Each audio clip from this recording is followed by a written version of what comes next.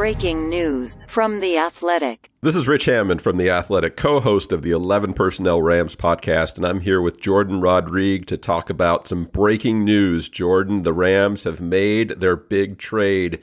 Jared Goff and some draft picks on their way to the Detroit Lions for quarterback Matthew Stafford. Jordan, we knew this was a possibility in the last few days. Are you surprised at how quickly it came together, and what does this mean for the Rams now going forward? I would say that I thought that this process would take a couple of weeks to determine whether they had a market for Jared Goff. But once I got to Friday, and as readers of theathletic.com will remember, I had a story that I kind of was digging on through the week. And Friday, I had some sources tell me that the Rams were actually already in exploratory trade talks with multiple teams. Now, the fact that it was multiple teams meant that the market was already getting driven. It was already circulating, right? It wasn't as simple as, oh, we've talked to one team, we've talked to two teams. It was multiple teams, which meant that there was an actual market, which starts to cycle around until the one that they want rises to the top mutually. And so that was, I was like, okay. So I remember, Rich, I was slacking you, and I was like, okay, this could happen pretty quick. Now, Saturday night quick? I mean, Jared Goff, to quote General Manager Les Snead, was a Los Angeles Ram on January 26th, unquote. On January 30th at 7 p.m., when a source told me that the trade details were finalized, Jared Goff was not.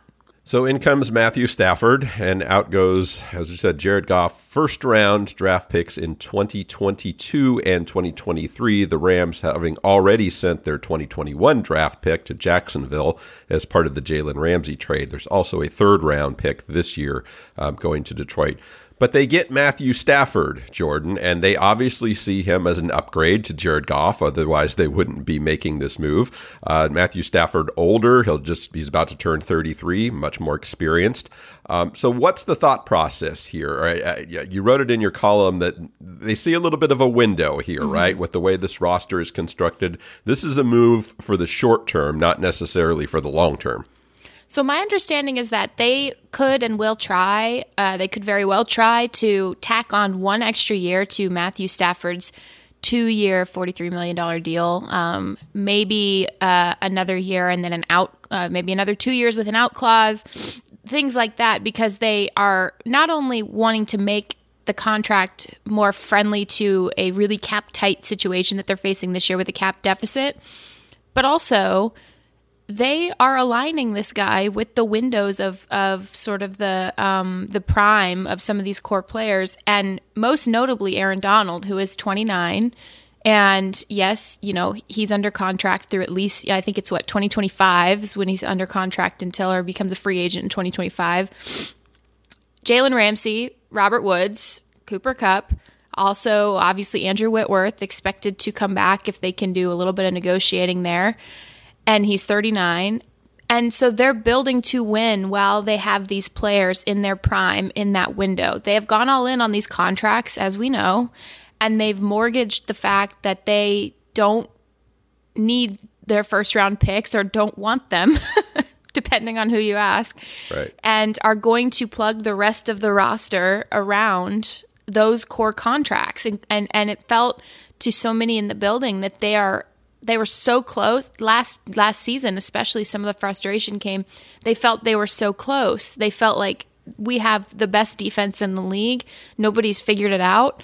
We are trying, we are built to win a championship, but the feeling in the building, now whether this is right or wrong, the feeling in the building was we are just missing a quarterback. Right, and that's everybody should read your column that's now on the Athletic app and website, but I think you kind of hit the heart of that at the end where you said a lot of Rams fans, a lot of people around the NFL have been asking, is Jared Goff holding the Rams back or is he holding Sean McVay back? And the answer to that question could only be made by Sean McVay, and he answered that question, didn't he? Yeah, he did, and it's been the question really since 2019 because the sense as I've been sort of gathering for the last, I would probably say actually a couple of months now on this sort of slowly escalating, then very, very rapidly escalating situation, the sense inside the building is defenses were starting to figure out Sean McVay's offense because it was so unpredictable and sort of unseen when it first burst upon the league. And that's when they had the happy times with himself and Jared, and the marriage was very good. And you know, there was an extension that we can't go without saying that McVay really lobbied for, this extension that initially gave Jared this contract. And Les Snead and Kevin Demoff, Tony Pastores, they all worked together on this contract. And then as time passed, you started seeing it first with the Vic Fangio system really hassling Jared Goff in Chicago. And then moving forward into what happened in the Super Bowl with Bill Belichick using some of that 6-1 conceptual stuff. And then they start being a little bit easier to figure out. So McVay has to change things and he has to shift things. But as he tried to counter-adjust to those things, the sense was that Jared was not up to speed like he was. And again, you can look at this in a variety of different ways. You can look at it as the Rams gave Jared the contract with the understanding of that first system that they built around him, that they were never going to ask him to play outside of himself. But when they started adjusting, the goalpost moved in terms of what he's capable of and what they required from him. And that happens. Teams have to adjust. You adjust or you lose in this league. And so, you know, the disconnect starts there. And then it kind of moves forward into really, really being needled by these turnovers, 38 turnovers in his last 31 regular season starts. And it's not the fact that they show up on the stat sheet, it's the way that they happened. It was the decision-making process that led to them. And that's something that I think that combination of elements really, Sean McVay had his mind made up, and he had his mind made up before the season ended.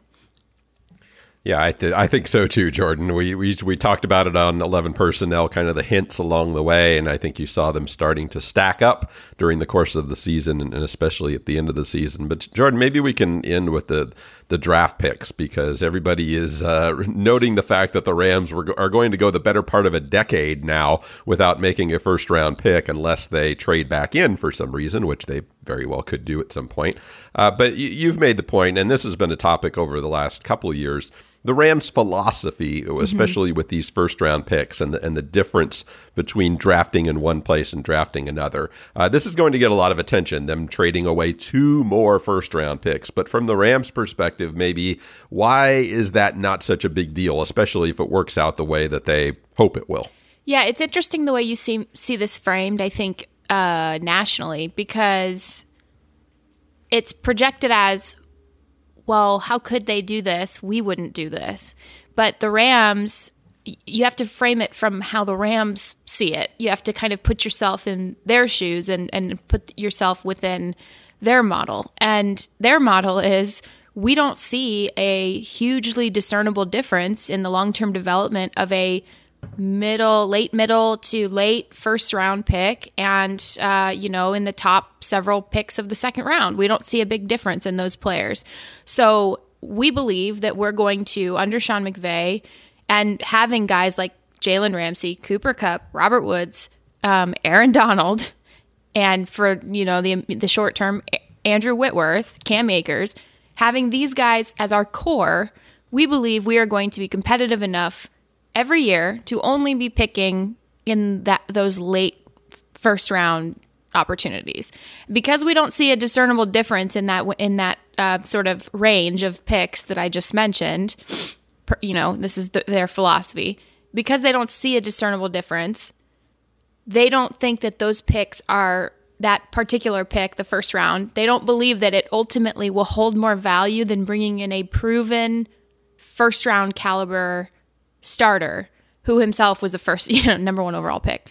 Right. And it's really interesting because it shows a couple of things. It not only shows how they value that type of pick versus their value of proven, success in rounds 2 through 6, where the bulk of their roster is made and has been developed into some really, really solid starting players for them. I could list off like 20 at this point over the last 3 years.